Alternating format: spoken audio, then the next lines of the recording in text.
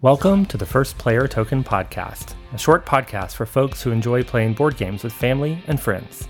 I'm your host, Derek Bruff. Usually when I review and recommend a board game here on the podcast, I've played that game at least 10 times. That way I know the game well and I know it has some staying power. That means I usually review older games, but I also like to play new games too. That leads me to this bonus episode you're listening to right now. Instead of a scripted and highly edited review of a family favorite game, I present to you my loosely organized thoughts about a first play of a new board game. Today we'll take a look at Blazon from 25th Century Games. It's a 2023 game designed by Dave Conklin with art by Ian O'Toole. Blazon is a game about medieval heraldry. That is the design, display, and study of so-called armorial bearings, better known I think to most as coats of arms.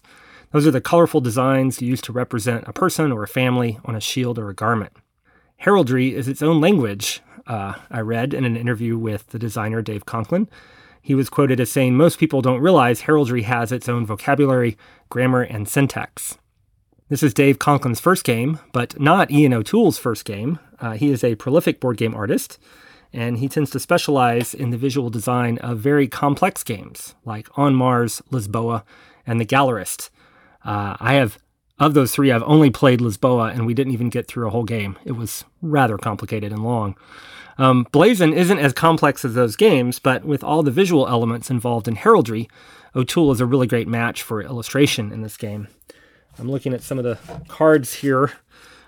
Each square card has either has some element of a coat of arms on it, like a color or a design or an icon, and a name. So this one is called Three in Pale. It's three white dots on a green background.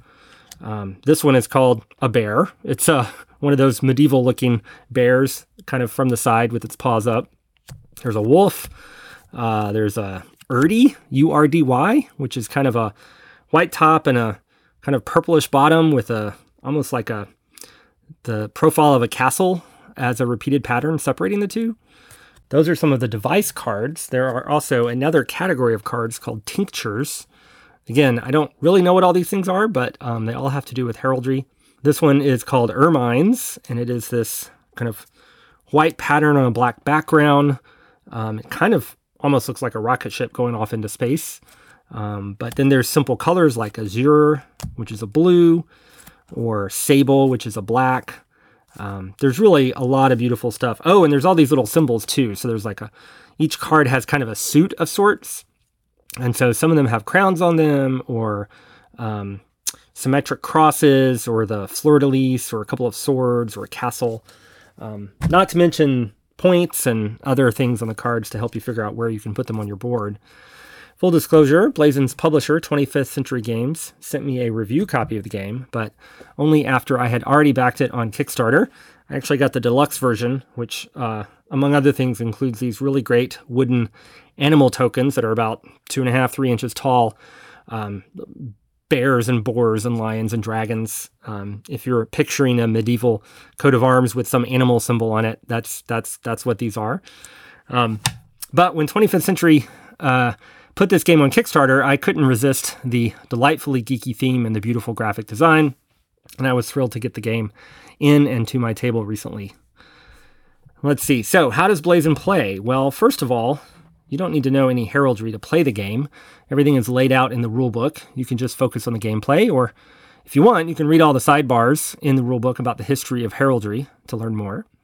The basic gameplay is fairly simple. Each player has a shield board, so it's this cardboard board that you fold out and shaped like a shield. It's got 10 spots on it to put these cards.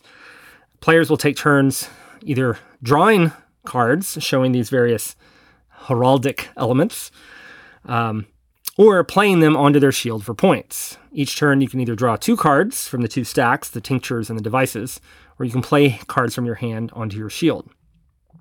Paying for cards is pretty simple. Each card is worth some number of prestige points. Like this Urdy card is worth 3 prestige points.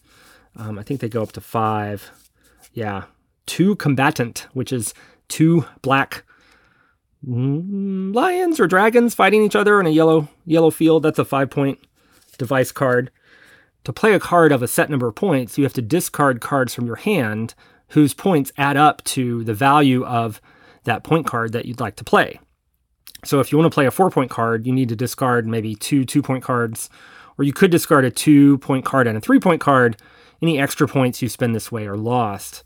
So you're pulling cards in your hand and you're playing them for points, but you have to discard cards to be able to play new cards. The tricky part of Blazon is all the constraints which go around which cards can go where on your board. There are spots on the board for tincture cards and spots for device cards. There are rules around the alignment of a card, whether it's shifted to the top of its square or to the bottom of its square. I won't go into all the details here, but finding the right spot for a card is really where the game gets interesting. And apparently those placement rules accurately reflect actual heraldry customs. Most of your points in Blazon will come from adding cards to your shield. You can add those points to your score as you play the game. There are also some points available from these other cards, rectangular cards called distinctions. You play with, I think, 5 of them in every game, pulled from a larger set. These distinctions call for certain configurations of elements on your shield. So they're kind of like recipes that you're trying to fulfill.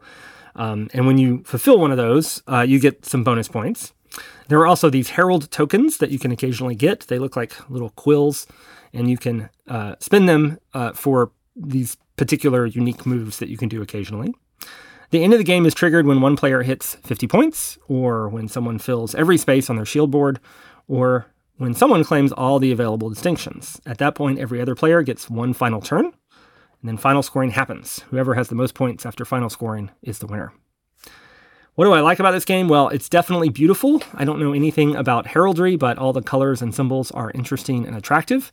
So props to artist Ian O'Toole for a game that could have been a complicated visual mess, but instead is nice to look at and easy to learn.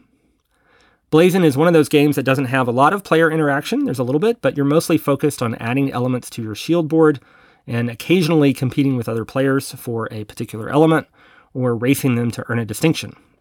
Emily and I really like games like this, where you can feel like you've built something over the course of the game. Win or lose, you've got this nice shield board in front of you that details some particular coat of arms. But you don't have to really fight a lot of other players to get ahead. Blazon is a nice level of complexity for a casual game. It's more complex than, say, Splendor, which we covered back on episode 22, but not as complex as, say, Space Explorers, which we talked about in episode 19, where each card has a different effect or power. It's not that complicated. The box says that it plays in 30 to 60 minutes, which sounds about right. I think it took us about an hour to play our first game at 2 players. But given the 3 different ways to trigger the end of the game, Blazon won't overstay its welcome. This game delights in heraldry. Again, not a subject I know much about, but it would be a fun way to learn about heraldry. This game might also appeal to you if you like board games with unique themes that explore those themes with great enthusiasm. A couple of things that didn't work as well for me, and this first one might be a little bit of sour grapes, but I lost my first play of Blazon to Emily, in part because I went after those distinctions that give bonus points for certain configuration of elements on your shield. Given all the rules around where you can place different cards on your shield, as well as your dependence on what cards come out in the market to pick up, earning those distinctions takes a lot of work, actually, and at least in a 2-player game, didn't really give very much rewards in terms of points. Emily, in fact, ignored the distinctions entirely and defeated me soundly, 54 to 47. Maybe the distinctions matter more with higher player counts, but it felt to me that this part of the game wasn't really necessary. Also, one of the constraints around placing cards on your shield board is the one about alignment, where you have cards aligned either with the top of their spots or with the bottom of their spots. I won't go into the details of the rule, but I found it a little hard to understand initially and really hard to remember while playing the game. It's actually pretty important to how the game works, but I completely forgot about it several times while playing. Which means, basically, I cheated repeatedly, and Emily still beat me at this game. Blazon does have an excellent solo mode with a victory condition I haven't seen before. You just keep taking turns, drawing cards and adding them to your shield board following the usual rules until the deck runs out. So you have all the cards in the game to work with. But your goal is to achieve every single distinction all the ones in the whole game, not just the 5 that you would play normally, but like all, I think, 25 distinctions that are possible to draw.